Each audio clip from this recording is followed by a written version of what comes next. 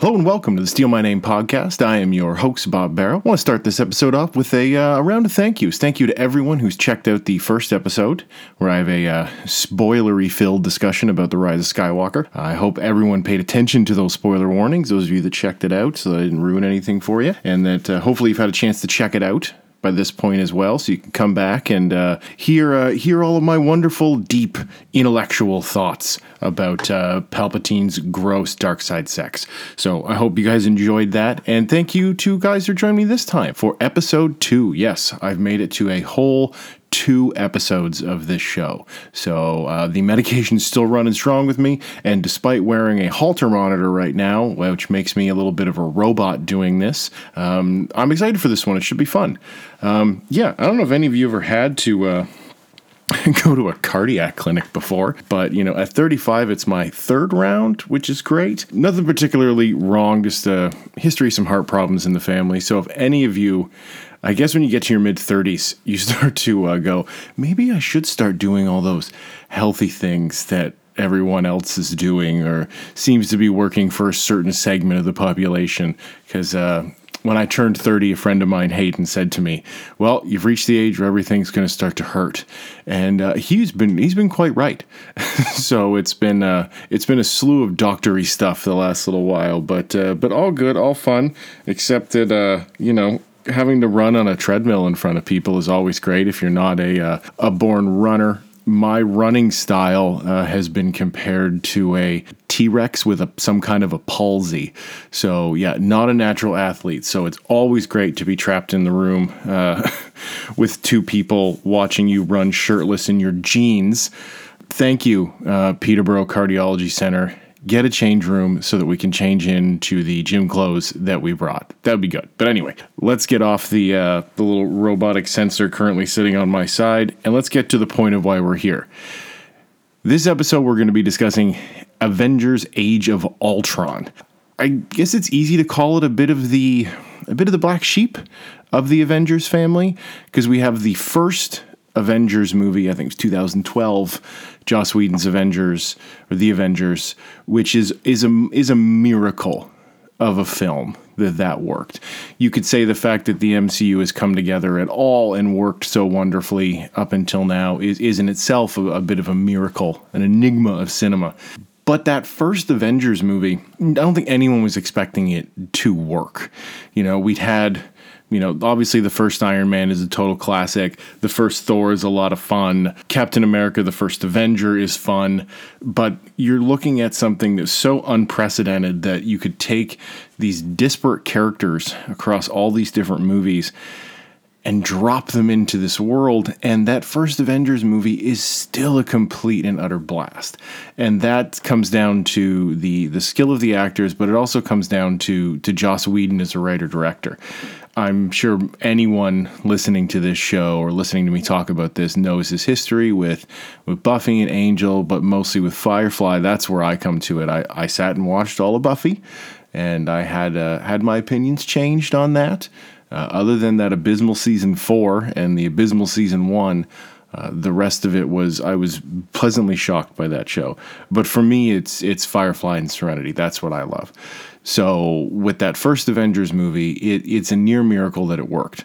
So we're coming out of that into phase 2 of the cinematic universe. Oh, okay. Now we have the Avengers. What happens next? And they went from one massive success in phase 2 to the next, starting with Iron Man 3, which I love. I know that movie has some detractors. I don't get it. I think that movie is so successful because it's about Tony. It's like, what happens if we take him out of the suits? Oh, awesome. He's still a great character. We go from that to Winter Soldier, which completely just a fucking slam dunk of a film that completely shook the universe. Thor: Dark World, meh. Okay. There's some moments in that movie. Guardians of the Galaxy came along and was another complete game changer. So we're going to be wrapping up, as seems to be the case, at least for the first 3 phases in the MCU. Who knows what's going to happen going forward, whether each phase will wrap up with an Avengers, even though we get little addendums like Ant-Man and Spider-Man and Captain Marvel and stuff. But that brought us to Age of Ultron. And I know, like, at least for me, I was kind of waiting for this movie like the coming of Christ. I was so excited because the Avengers movies have always been something kind of special in the MCU, just like in the comics. I guess as a complete, just to be honest, I was never a big comic book kid. Actually, I wasn't a comic book kid at all. My association with comic book characters was either the animated series in the 90s, specifically Spider-Man. I love Spider-Man. I was a fan of the Iron Man show as a kid, but after watching it on Disney Plus, oh my God, it's fucking horrific. That show is, anyway, the X-Men cartoon, which is still awesome. So my enjoyment has always been the movies. So while loving the individual films, the Avengers movies it's always been very exciting for me because I get to see all my favorite characters in one place doing stuff. And Age of Ultron, as I said, being kind of this black sheep, it's sitting in the middle of this Infinity Saga, as it's now called. It occupies this weird kind of nebulous space in the 4 Avengers movies. Because it's not the first one, where we were all just so excited that they were all together and saw how awesome they worked together. And it's not Infinity War and Endgame where we're dealing with Thanos and this culmination. It's this other little thing. Because even in the first Avengers movie, that drew heavily upon what had already been established. Namely, with Loki as our villain. We had met him in Thor. We loved him in Thor. And so all of the elements were familiar to us in varying ways. But with this, where do you go? What do you do? Now, I know that Joss Whedon was always big from moment one wanting to use Ultron in some kind of a capacity. But how do you tell kind of this middle story that is kind of nebulously setting some stuff up but might not get paid off until later or at all? Because who knew at this point if Whedon was going to make another Avengers movie, if he was going to continue this along? Because at this point, it's like he's the one with the magic touch. He's the only one, we thought at this point, that could bring all these characters together and keep them functioning as a unit. Now, we would quickly learn in Phase 3 that Marcus and McFeely, the writers of all 3 Captain Americas, Thor Dark World, and Infinity War and Endgame, were more than up to the task of doing that. So we're left with kind of this odd film that I know kind of bugs some people because it, in the scope of the saga, it just kind of feels like, well, what are we doing now? What's the next step? Because we're no longer in this let's bring the team together mode, because that's what the first Avengers movie really is all about, is let's bring the team together. Let's show how different everybody is and how everybody kind of butts heads, but because they are Earth's mightiest heroes, when the call to action is sounded, they do come together, they do operate as a team, and they completely save the day. And everyone gets their nice little arcs, and Cap becomes the leader of the team. We get to see Iron Man start his road to selflessness that he explores throughout the rest of his time in the saga. But this time, I think, and it's one of the great things about the movie, is Whedon's like, okay, now that we have them all together, we have this functioning team, now we have to start ripping everybody apart. Now, whether he was told what was going to happen, whether he knew, now I have to assume that at this point they had Phase 3 mapped out, so they knew that Civil War was going to be happening. So that's where you start to see this groundwork being laid. And I think that's why something like Age of Ultron might have been contentious at the time, because you're not sure what's happening, because it is a bit of a grimmer take on their functioning together as a team. But when you get to look at it in the whole of this Infinity Saga, of all three of these initial phases of the MCU, I think there is when you see just how integral this film is to this overall tapestry that's been created. Because when you look at it as a whole, you see all of these little details that, yes, it turned out they did get set up, and all of these things that were going to change after this. We get the first real, other than, the first Avengers movie, we saw Cap and Tony kind of butting heads, but now it really starts to come forward here, and their relationship is not as, it would come to better fruition in, let's say, obviously Civil War and Endgame, but here you start to really see these different ideologies on the team. And I think that's what's so fun about this movie is you see these, not just the disparate personalities coming together, but what would happen if you took these personalities and kept them together. They would become almost toxic to each other. You would have just like, I think it's Bruce Banner says in the first Avengers movies, we're a recipe that creates chaos. And they would. You couldn't keep these characters in proximity to each other over long periods of time without massive problems erupting. And that's what's fun here, and that's what Whedon does so well, because it goes back to the characters. And that's why the MCU works, is the characters are interesting. We care about them beyond just their powers or what they can do. And that's what this movie does so well. By focusing on them as individuals, or at least I believe, that it's a motivated fracturing of this team. So before we go any further, let's see what IMDb has to say about what Age of Ultron is technically about, because it's an incredibly busy film.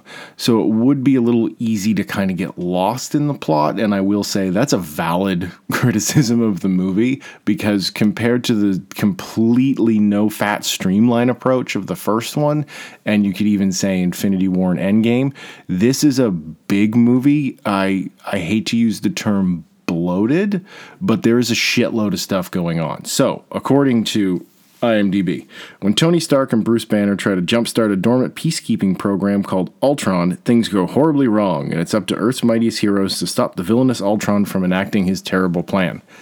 That's a pretty solid breakdown of this movie. And I think that's the key there, is that's one of the major things that sets this film apart from not just the other Avengers movies, but just other films in the MCU, is if you could say there's ever been a semi-consistent problem in the MCU or just comic book movies as a whole, it's the villains. I think one of a constant criticism that I would say with comic book films and with the MCU is they tend to rely a lot where villains are sins of the father, you could say. How many of these movies the villains come about because a father figure or an authority figure has fucked up something in the past in terms of interpersonal relationships and put them in a position where somebody has come forward to claim their revenge. Iron Man 1 and 2, Odin's duplicitousness with Loki in the first Thor. You have Ant-Man had that same problem. Thor Dark World. It's something, Black Panther did it. It's something it's an easy trope to grab onto, because then it's something, the hero has to rise up and deal with it. I have to clean up these mistakes. It also allows the hero to show that they're evolving, that they're learning from the mistakes of the past, et cetera, et cetera. But with this one, specifically with how they handle Ultron, he is a villain that is specifically the sins of themselves. It is the hubris of the Avengers that creates this, and not so much the hubris as a whole. You could say that it's just Tony that did this, but it's the environment that their success as a team has created for him that would allow him to think of something and do something so drastic that instead of, he said, I don't have time for the town hall debate. But that's exactly what they fucking need to do, is sit down and have a town hall debate. It's so reckless and irresponsible for Tony and Bruce to attempt something like this. And that's what's great, is Ultron is the dark side of themselves. He's everything that they could be, because with the power that these guys have, they could have easily, under different circumstances, gone, well, we know how everyone should be behaving, we have the moral high ground, and we have the power to enforce it. So Ultron is the worst parts of themselves. He takes this peacekeeping initiative, the idea of keeping everybody safe, that the only way to keep them all safe is to just destroy everybody. It's an unaccomplishable mission to try and save the world. You know, he even so perfectly encapsulated it by saying, I think you're mistaking peace for quiet. So it's just another example of how this film specifically focuses on the characters and draws the internal conflict and the external conflict specifically from the characters that we know and have been established. And so I'm going to take some time and talk about the characters themselves, because as I said earlier, we start to see some evolution in them, but it's how we choose to focus, or how Joss Whedon chooses to focus on them this time, that makes it interesting. If there's I guess one of the most common criticisms leveled against the first Avengers movie is the fact that Hawkeye got the short end of the stick in that movie. It was obvious they didn't know what to do with him. Everyone else had been well established at this point. Now Hulk was getting a bit of a reinvention, but we still knew him. Black Widow had got her time in Iron Man 2. Iron Man had 2 sequels, Thor, Cap. So Hawkeye is just kind of this almost unfortunately leftover element in the first movie. So hearing that criticism and people saying, oh, he's kind of useless to the team. What the fuck do we need Hawkeye for? He's just got a bow and arrow. So Whedon, in his confidence and kind of, a bit of a fuck you approach, just doubles down on the character. He's like, you know what? I'm going to make him the human heart and soul of this film. And that's what's, I think, great about that character. And I hope it's something that's more utilized in his Disney Plus series, is the fact that he is just a guy. He is someone that signed up for this, knowing the risks. He even says, nothing makes sense. The island is flying and I'm fighting robots with a bow and arrow. But that's what makes that character so great. And I think that's what's fun about the heroes as a whole, especially the ones that aren't so overpowered. It's one of the things that makes Cap so noble, is that in the face of these overwhelming odds, you still go out there and you do your job. And seeing that he's a family man, and there's the concern there about, he has a wife and kids at home, but he still goes out there and does this job in, being surrounded by all these insane characters, people that have their own motivations, their own agendas, and powers that how do you fathom that? One day you're a soldier and you're out there doing your job, and all of a sudden there's gods falling from the skies, and there's, Supermen from World War II being thawed out of the ice, and a guy that can basically make anything pop out of his arm and can build the most incredible technology, and, the Incredible fucking Hulk, and you have to go and fight robots with a bow and arrow. And it's borderline silly in a way that you couldn't get away with, or other people couldn't get away with, but Whedon manages to make it work in this strange amalgam of tones, because the film does bounce between tones, but there's something specific about, especially Whedon's Avengers movies, where I don't want to say they're more comic booky than the other ones, but I do think there's a much lighter, quippier, fun tone to them. There's you could almost say there does get to a point where it's like, were we being paid by the quip? Because you don't go too long, other than, the more serious scenes, like when Scarlet Witch gets in everybody's head. You don't go too long without somebody making some kind of a joke, until we get to some of the more, I remember people were so off-put by Captain America in Endgame when he's like, that is America's ass. It's like, can Cap be that funny? It's like, guys, have you seen Age of Ultron? He's quipping almost nonstop through that film. And it works. The character can hold that up, even considering how serious a turn he had in Winter Soldier. The fact that when they're all together, they're almost given more of a license to be funny, and to almost you get this kind of perverse sense how much they're enjoying this work, even though they're killing people. Everybody gets so bent out of shape about the DC movies that, Batman and Superman, they're obviously killing people. Well, when they raid that Hydra base at the start, those guys are dead. Like, yes, we see Iron Man shoot some people in the knee and stuff, but Black Widow shooting people, and, Thor and Cap ripping, if you hit a tank with a shockwave that can rip it in half, their heads are gone too. Like, let's not pretend that the Avengers don't have a colossal amount of blood on their hands, even when they're killing bad guys. So the Hawkeye dynamic is great in this, and it's a shame that it wasn't exploited more during the course of these three films, or three series or phases, I guess. Bob, can you even know? I've never seen an MCU movie before in my life. I have absolutely no idea what they call these. Are they innings? Or what do they call them in crickets? What's this wicket round, or whatever the hell cricket is? But again, hopefully it's something that they'll exploit better in the Disney Plus series, because they'll have more time, however many, 8-10 episodes or whatever, so we didn't get one standalone Hawkeye movie. We're going to get, 10 plus hours of Hawkeye being Hawkeye. But I brought up the Hydra base, the opening scene of the film, and it's something I want to address a little bit here, because it's an odd sequence to think about in hindsight, because obviously it's just a fun, bouncy way to start off the movie. The Avengers are together now, so let's start it off with a completely dope action scene. And it is.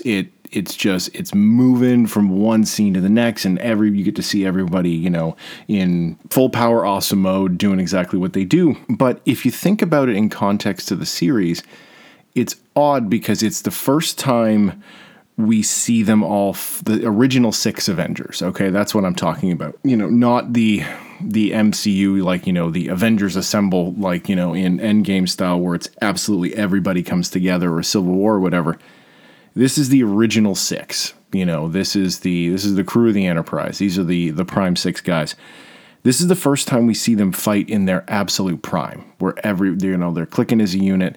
But it's also odd in the fact that it's also the last time we see, it's the one and only time actually in the entire saga that we see them in their prime fighting as a team. Because after this moment, we don't see this lineup fighting cohesively together again, ever. Even in Endgame, when they fight at the end, everyone else is there. We have all these different characters. So it's almost a bit of a melancholy moment, because you enjoy, like, I love that opening scene, but you never get that again. And it's an oddly ballsy move for them to have never done. Now, obviously, you expand the canon so much, you have so many other great characters that you can draw upon. But I still at least kind of personally feel a bit of a loss that we didn't get even one more Avengers movie. Now, I know everything built up so perfectly to Infinity War and to Endgame that I don't change anything. But a part of me is like, just one more Avengers movie with the original 6 kind of doing their thing together would have been nice, because those are the scenes in this film that work so great, because in Infinity War, we're split into kind of 3 stories, everybody kind of doing their own thing, and then we come together at the end to a point, but we're still broken up as a team. But here, there's so many great scenes where everybody's together doing their thing, and I think that's perfectly encapsulated in the Hammer scene, where, they've had a party and you see them, they're revels. They're enjoying how fucking awesome they are being the Avengers, with all these odd people in the background, where you got a bunch of World War II vets and then a bunch of hipsters that look like they work for a tech startup. So that never made sense to me, who these people were. Are these all the people that work at Avengers Tower? They all happen to be, stunning supermodels, guys and girls, or men and women. That felt a little odd to me. But when they're all sitting around drinking and talking shit to each other, it's a small thing, and at least I can't recall a scene from the other films, because things got so serious so quickly into phase 3, where they're all just kind of sitting around bullshitting, and you see them out of their costumes, out of their, they're not off fighting anybody. They're just a bunch of friends sitting around doing what any of us would do when we're at a party. There's music playing, you're having drinks, and you start ribbing and razzing on each other, but whereas we would do that about, what someone's wearing or what they said, or, something about their job, they're razzing about the hammer, and everybody taking the scene, their turn to try and pick it up is delightful. And we get the little nod of Cap just kind of nudging it enough. And then that amazing moment in Endgame where he finally picks it up and, whomps the shit out of Thanos. But it's those beats, these interpersonal connections, even to something like the Hulkbuster fight. And, what do you do when Hulk is on a rampage? Well, obviously Iron Man would have to figure out a way to deal with it. And that Hulkbuster fight is still one of the best fights, because it balances this tone of, it's incredibly serious and dangerous what the Hulk is doing, but he still manages to slip in these humorous, funny lines, and it's motivated by the action of what they're doing. It never feels like they're fight, pause for a joke, fight, pause for a joke. It's all very much moving, and in the film as a whole moves. You even, right down to the camera style, even when we kind of stop to have some expositional scenes and stuff, you always feel like it's a good moment. Let's take a breath. Let's take a breather, because the next absolutely bonkers thing is going to start happening. And in terms of the Hulkbuster fight and its movement as a film, it also opens up in terms of geography. It always seems like supervillains or aliens come into town, they always seem to land in New York or Los Angeles. Whereas this scene, other than a couple of fights, we're around the world. We're in South Africa for the Hulkbuster fight. We're in South Korea for where Dr. Cho's lab is, and it's the fight with the train crashing and everything. Then we go to Sokovia. We're back and forth there a couple times. So it's nice that this one kind of expands the world. You see that this really is a world that these characters populate. It's not just different cities in the United States, i.e. New York or Los Angeles. So it was one of the fun things about Captain America First Avenger. It was because we're in Europe for so much of the movie. It just gives it a different spice, a bit of a different flavor. So in terms of some of these characters I keep bringing up, I guess that's something we should address. Is I called the film bloated earlier, and I mean that in a nice way. It's big because there's a lot going on, and none of it's dull, but there's so much shit happening. In the first Avengers movie, who's the one new character we really meet? Maria Hill. Like, that's it. All the other characters we know and are established. This time, obviously, we have to set up some kind of a new villain, so we have to spend time with Ultron, and James Spader, considering that he's a CG robot, is just so delightfully menacing and almost kind of an anti-approach to playing a robot like that, where he's so devilishly human, but on top of that, he keeps packing other characters in to varying degrees of effect. We have the South Korean scientist, Dr. Helen Cho, which, like, I get they have to, it becomes, well, if I want this to happen in the movie, I need something to motivate it. So you unintentionally kind of start packing elements on to support the things you want to do later. We're establishing this, this flesh binding technology and what they use to create the vision. So, we can't have Tony think of everything, even though I guess we kind of could. So we have these new characters, and I guess the two biggest new characters is the introduction of Scarlet Witch and Quicksilver, or the Maximoffs, which is, dabbling their toes in X-Men, because fans of comic books, or I guess fans of the MCU, we all know at this point that Scarlet Witch and Quicksilver, those are X-Men characters. And I know there was some kind of, I'm assuming, corporate shenanigans behind the scenes where they managed to finagle away from Fox the rights to use these characters, provided that there was no mention of the X-Men. So we get the names, but at no point are they called Quicksilver or Scarlet Witch. They're not mutants, they're miracles. They're created using Loki's staff. So cool, I guess, that creates the whole, the tale of two Quicksilvers that was happening at the time.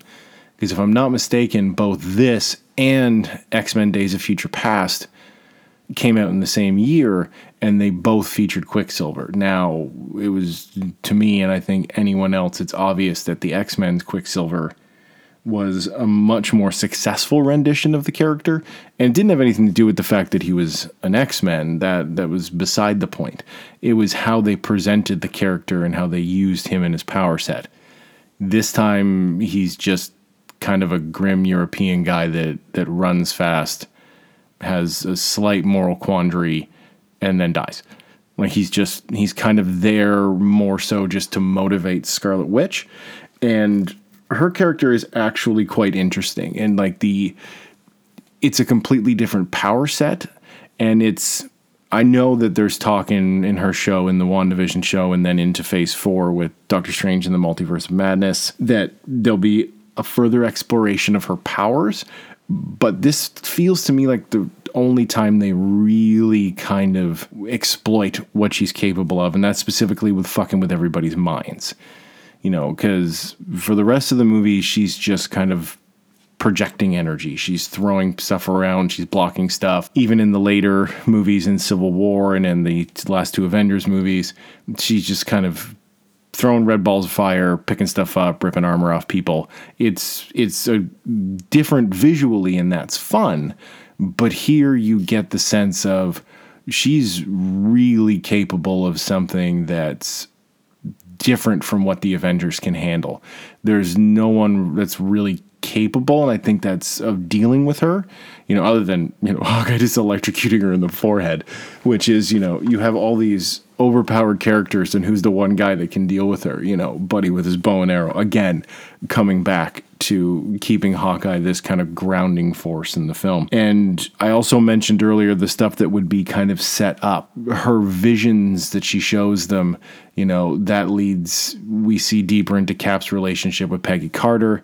This vision that Tony has is what leads us to Ultron. You also see that come back later in the next two Avengers films, this fear that Tony's living with. So a hugely important character, or an interesting character in this film, that will become more important later, hopefully down the line. But again, it does feel at points too busy. Now, I've seen this movie so many times that it doesn't really even bother me anymore. Unintentionally, I think I've seen this movie the most of any film in the MCU. I track everything I watch, and I've been doing that since 2015. And I've been in this low budget kind of greasy app on my phone where it just looks like an old text document from 1994. But I've been slowly putting it over into Letterboxd, and just adding it every time it comes up on my list. And as of a year and a half ago, I'd watched it something like 14 or 15 times. Just unintentionally. It'd be like, oh, I feel like watching an MCU movie. I'm going to watch Age of Ultron. It's got everybody in it. I'll just watch that. So I don't I don't notice it so much anymore because I'm so familiar with all the elements. But I remember at the time feeling like there's so much going on. And just like the first movie, something has to be sacrificed. And unfortunately, in this movie, it's Thor this time. You know, he had a very prominent role in the first Avengers movie. And this time, he's just kind of there. You know, he does stuff when it's necessary, you know, hitting things and smashing into things. But for the most part, he sits a lot of it out. He disappears for a good while. Now, we have that scene, you know, where he goes and gets his buddy Skarsgård, and so we can see him shirtless in the water. But really all that scene does is kind of serve to remind people that, yes, the Infinity Stone thing is still happening. You know, remember Thanos in Guardians of the Galaxy? Like, look. So that feels a little tagged. I remember at the time that this came out, leaving the theater and saying, or having a feeling that feels like there's 20 minutes of this movie missing, where because there's so much going on and it just never stops moving, it does feel to me like there's more. And I can't remember if this is true or not, but I recall reading that there was some pretty judicious cutting because the movie was running long. You know, you can get away with something like Endgame coming close to 3 hours. But, you know, the regular Avengers movies, you know, this movie already pushes 2.5 hours to credits. So I get why they did what they did, but it does feel like kind of a loss to see Thor kind of pushed to the side, because just like this is the last time we're going to see the original 6 Avengers fight together, this is also the last time we're going to see this iteration of Thor. You know, there's a lot of things that come to a conclusion almost in this. This film is a very, you know, you could almost call it a solid conclusion to phase 2, to everything up to here, because everything's going to change going into phase 3. We're ramping up to Thanos. So this movie is closing off a lot of stuff, because going forward, Thor is going to be completely reinvented, starting with Thor Ragnarok, where the character, it's awesome what they do with him. You know, now that we've done it 3 times, I'm kind of hoping in Thor Love and Thunder he's obviously going to start that way, but I hope we bring him back down to earth a little bit. You know, I like the stoic. I love the funny Thor. You know, in Ragnarok, he's hilarious. I love him in Infinity War. But I feel like in Infinity War, there's a bit more of a balance between the humor and the seriousness.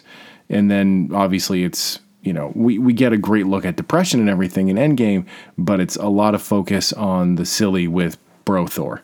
So this is the last time we get that kind of traditional one that we've seen in, you know, the first 2 Thor movies and then Avengers and this one. So we're closing off a lot of stuff, and this movie does have this kind of sense of a bit of a finality to it, you know, right up to the fact that we end the movie with a new lineup of the Avengers. Now, I know at this point they didn't know if Robert Downey Jr. was going to be back as Tony Stark, as his contract was technically done. So, you know, he kind of rides off into the sunset, and we're left with this new team. You know, it's now Falcon, War Machine, Scarlet Witch, Captain America, Black Widow, and the Vision, who I haven't talked about at all. And I want to address this because I've talked to some of my friends, comic book loving friends, or comic book movie loving friends, and they don't really care for Vision the way he's presented in the films. And I've liked him from day one because I've always been a big fan of Jarvis. It's one of the things I kind of miss going forward, is I miss that voice in Tony's helmet, that dry kind of sardonic British wit of his. And it's something that Vision keeps a little bit. He's played a little more serious going forward, especially in Civil War, but he's a refreshingly odd character in this one, because he's the most philosophical of the characters, because you have characters from other planets. You have all these characters, like I've said, from these insane, crazy backgrounds that are otherworldly in themselves. But Vision is the one character who is completely unearthly. He is a he's a robot. He is a manufactured thing. That great line, you're unbearably naive. Well, I was born yesterday. And I love the design. I love that it's Paul Bettany playing him in the makeup. Well, obviously a lot of CG, but playing that character, his power set is neat. And he provides a great parallel to Ultron. Because if you're looking at this, these artificial creatures reflecting the good and bad sides of the Avengers, what would artificial intelligence or artificial life think looking at humanity? You hopefully, we don't go straight Skynet, even though that's what Ultron is. You would have these, because we are such, divided creatures in ourselves, the dark and light sides of our personalities. You would need this balance. You would have this, the first one would look at the world and go, this is fucked. No, you're done. You've had your chance. Ultron looking at all of human history in 3 seconds and, drawing a pretty abrupt conclusion that we're a really shitty monkey and probably should have stayed in the trees. But when you start to layer more personality and humanity onto the character like Vision, he's able to look at it as, a bit more of an optimistic sense, knowing that we will probably doom ourselves, but there is still the nobility in trying. So again, you're representing these characters so great. Even the, Cap and Tony, these different sides of this kind of same noble mission. You have Vision and Ultron, these different sides of, of this artificial intelligence.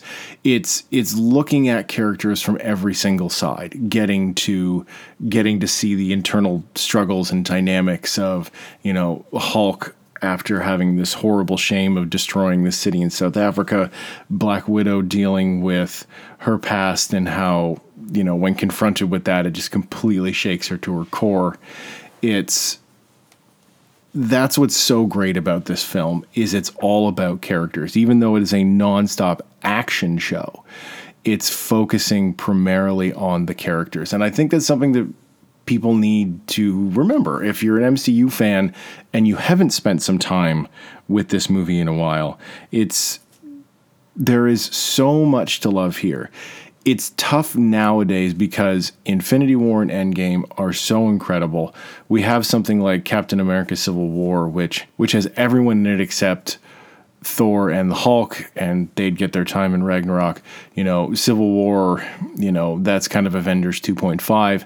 So, but it almost kind of harkens back to a little bit of a simpler time in the MCU before the worlds really started to come together on the road to Endgame, when it was just the original guys, couple of extra characters thrown in, and they just kind of have a romp, and you get to see all of these seeds laid out, knowing, having known what's going to happen, now that we know where everything goes, to kind of see just how much would be pulled from this movie and used in the later Avengers movie. So absolutely worth a watch. Please go back and check it out. So that concludes the my rambly-ambly about Age of Ultron, and that brings us to Star Trek. I know everyone's excited. So for our second go-around of our Deep Space Nine rewatch, we're looking at the third episode produced for the show, but actually the second episode aired. So if you're looking on Netflix, if you're following me along on this will show as episode 3 on Netflix, even though it was actually chronologically aired as the second episode. Got it? Good.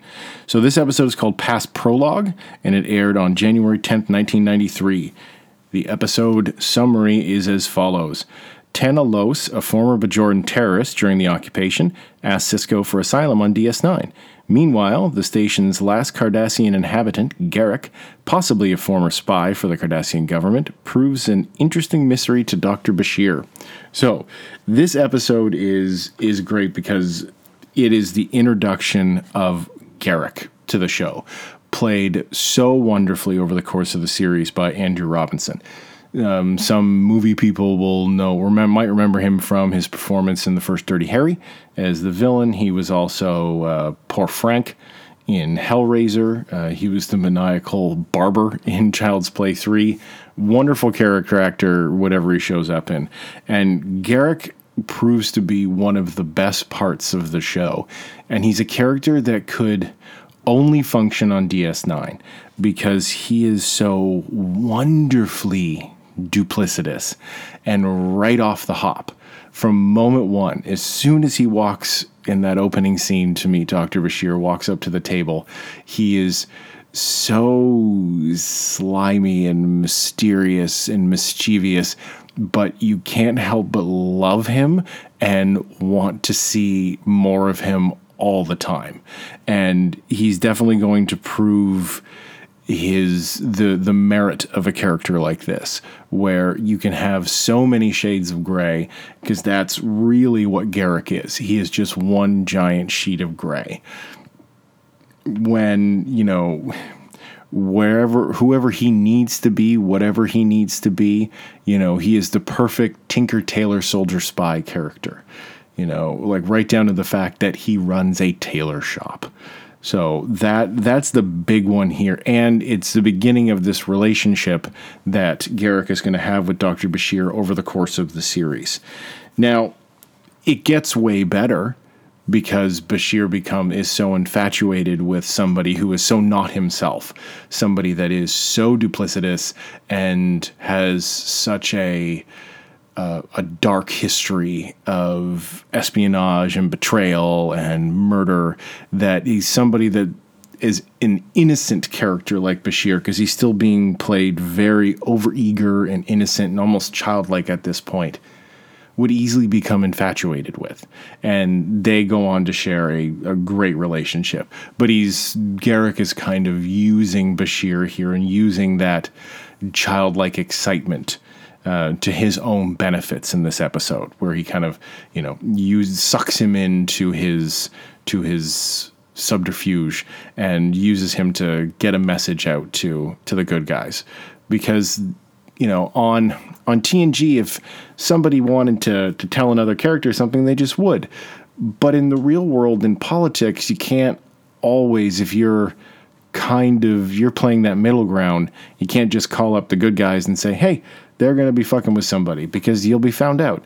So you have to take kind of these backdoor channels, and that's what Garak perfectly fits into that world and manages to manipulate these other characters to get what he wants in the end.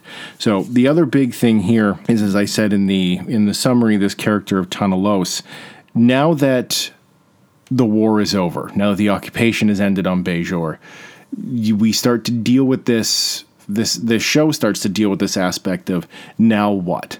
What happens to these soldiers and these, people that were 3 weeks ago were terrorists and freedom fighters?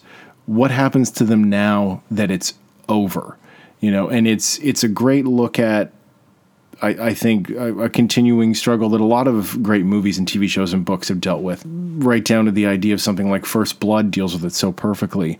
What happens when the war is over to the soldier? And what happens when, for them, the war isn't over? How easy can you go home? Do you just stop when your entire life you were born into war, born into conflict? And all of a sudden it's over and other people are making decisions, and you've gone from being able to follow this ideology that your entire life has been built around, but now all of a sudden it's done and everyone's telling you to stop. No, you listen to us now, and this is how we're going to proceed. Obviously, it's not that simple. And that's what this episode does so great, because we're seeing this character of Tana, who his patriotism has now just become about revenge. And he's mirroring a great way someone like Major Kira, who knows him, knows what he's done. And she herself has done horrible things, because in war, every side does terrible things to the other person or to your own people, or in the end, terrible things to yourself that you end up having to live with.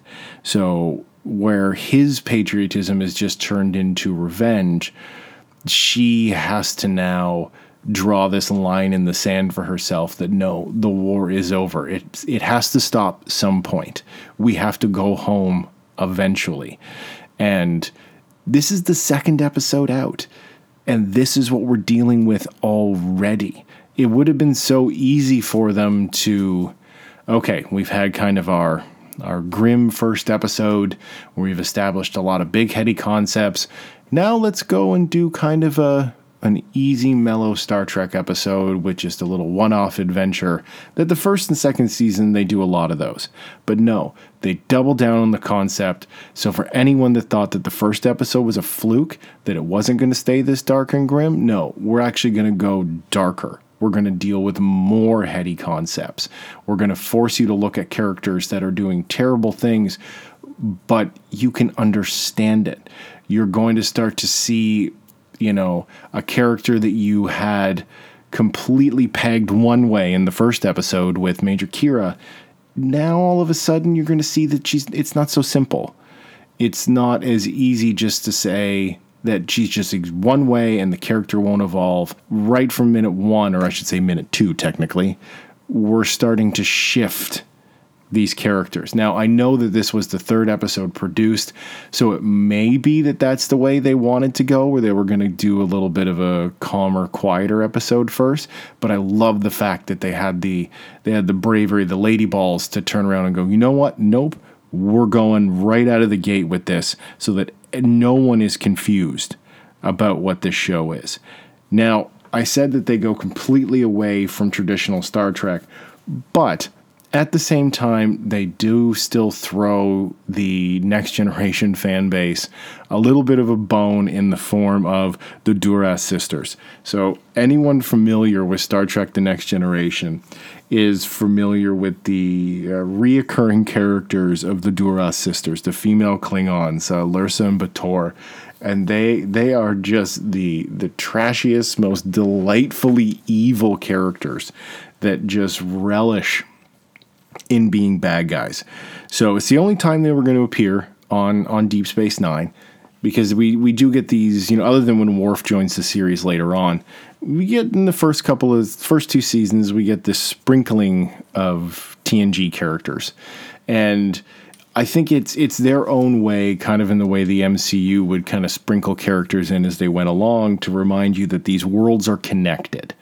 And that's what this kind of does. It's a nice little wave to the fans that go, we know this is really different, but don't worry, it's Star Trek. Look, it's the Trek you know. Look, there's the Duras sisters. You know them. You're loyal. So that's a nice little touch. So I think probably it's an easier episode to digest than the first one, because it's not as big in scale, but it becomes much more intimate actually in tone, and it's what the show would excel at. And as we move along you'll come to learn it'll rewatch here, you'll come to learn that they manage to balance the big scale stuff, but never losing sight of the human characters. And eventually all the large scale stuff becomes strictly motivated by the character's actions. So check it out. Again, it's on Netflix. It will be shown as the third episode, but watch that one as the second episode. Past prologue. Great episode. So that brings us to the end, which means it's time for a book review. Woot. Etc., etc. So this week I read an excellent book that was lent to me by my friend Tuesday, and it is called Best Movie Year Ever by Brian Raftery, that my brother-in-law pointed out. I keep wanting to call him Rafferty. This book came out in 2019, and it's looking back on the year 1999 in cinema, which at the time, not a lot of people noticed, but it was a complete bonkers year for movies. The world was about to change with Y2K, but looking back, I'm just going to give you an abbreviated list. These are some of the movies that came out in 1999. American Beauty, The Sixth Sense, Office Space, The Matrix, Fight Club, Being John Malkovich, Star Wars, The Phantom Menace, American Pie, 10 Things I Hate About You, She's All That, Cruel Intentions.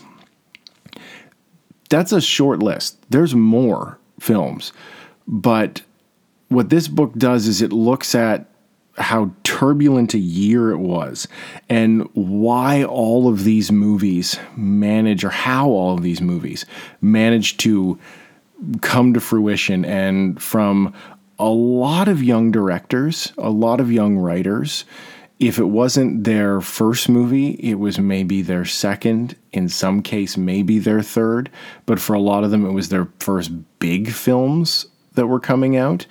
And reading the book, it's interesting how many of these films, and the ones I just listed off, look at a reality where something feels off, that we don't know what's broken, but something is wrong. This idea that we're looking to escape this reality that we're in, whether it's the very in-your-face escape of the Matrix, the blue pill or the red pill, or the wanting to escape the confines of the kind of 9-to-5 world that had been created, and, something Office Space breaking out of that, the collapse of the decay of the nuclear family in the 90s, where we had almost this kind of return to, I don't want to say 50s values, but everything felt so calm and perfect in the 90s.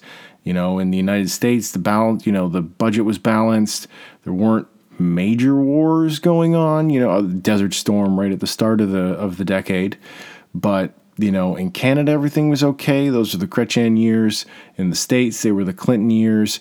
But as we start to get towards the millennium, you have kind of this odd panic that starts to creep into the culture. There's the whole Y2K thing, but I can even, looking back myself, everything was going so well in a weird way. Feel this sense of contentment that it almost felt like something had to break, and obviously we know it did. This movie year, within, just under 2 years, we'd have 9/11, and the world as we know it would completely change. And we moved into the last 18 years of almost nonstop war and recession and craziness, explosion of social media and this strange degradation of culture and the rise of racism and hate crimes, and it was madness. And that's what these films are kind of almost this odd herald to, that you can look back, that it was this burst of a moment from all these filmmakers, because it wouldn't happen again. You wouldn't have so many, and these are, for the most part, big studio films. These are films that were either, produced by the studios or bought by them and released wide. And they're exploring this idea that something's wrong. Something is happening underneath this beautiful veneer of the 90s, that it's so easy to look back and say everything was so great. I know, especially my generation, we look back at the 80s and 90s and like everything was so perfect and great and wonderful. But something was brewing. You can't maintain that level of almost kind of a forced ignorance about the world. And it came out in this burst of art right before the new millennium, where you can see just how much things have gone wrong, because something was wrong because of how strongly the public responded to films like these. If you had just had these kind of outsiders going, yeah, the family's fucked, the world is strange, but everything was actually okay, then there wouldn't have been this huge groundswell that made these movies so incredibly popular. And this burst of teen movies that hadn't really happened since the late 80s with the John Hughes movies. I remember at the time, this pre-9/11 world, I was 14 or 15 at the time when these movies started coming out. You felt a little invincible. The world was kind of ours, at least in the Western world, in this huge, complete bubble that we lived under. It felt like we didn't know what was going to happen next, but it was going to be great and wonderful, and it all belonged to us. But it didn't. And these films wonderfully encapsulate the fact that something was wrong and everything was about to change. So, an excellent book. There are some moments of snark a little bit of a snarky tone in some scene or some sections of the book that pulled me out a little bit. Taking a couple of pot shots at some people that I'm like, dude, like let's rise above that.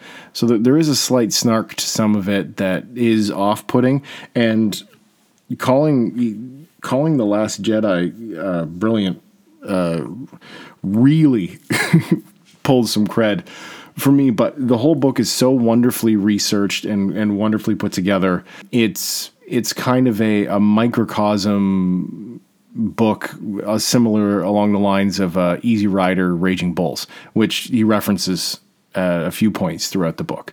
So definitely check it out, called Best Movie Year Ever by Brian Raftery. So it just came out last year, and I think it might actually be one of the newest books that I read. Even though I'm still a year late technically, but not by much. So yeah, that brings us to the end of episode 2. And I want to thank you guys for joining me for this trip down the MCU memory lane. So, because everything's about to kick off here this year with Phase 4. In May, we're getting Black Widow, her solo movie. Fingers crossed that post-credit scene has Cap bringing her back with the Soul Stone. In November, we get the Eternals. My brain kind of blocked on there for a sec. And then we're also getting the 2 MCU series, where WandaVision they've bumped up, and Falcon and Winter Soldier. God, my brain is just not functioning. I've been talking for too long at this point. So it's going to be a big year for it. So perfect time to go back, revisit some of your favorites. Pretty much everything is on Disney Plus now, so that's where I watch this. Age of Ultron is also on Netflix as well, so you can check that out. Speaking of the internet, you can find me on SoundCloud at the Steal My Name podcast. I'm still in the process of trying to get the Facebook name turned over from 14 Months Apart, but I am working on it, so hopefully by the time this episode airs, you can find me by searching Steal My Name on Facebook, or keep searching 14 Months Apart. I'm working on that. So for episode 3 coming next week, another sequel, because that's just how I roll. One of these episodes I'm going to do an original film. Next week, I'm going to be talking about another black sheep of a franchise, something that I think deserves a lot more love, and that is A Nightmare on Elm Street Part 5, The Dream Child. So join me next week to look at Kruger's kind of last canonical hurrah, as you might want to call it. So until then, thanks very much. And remember to steal someone else's name, because this one is already taken.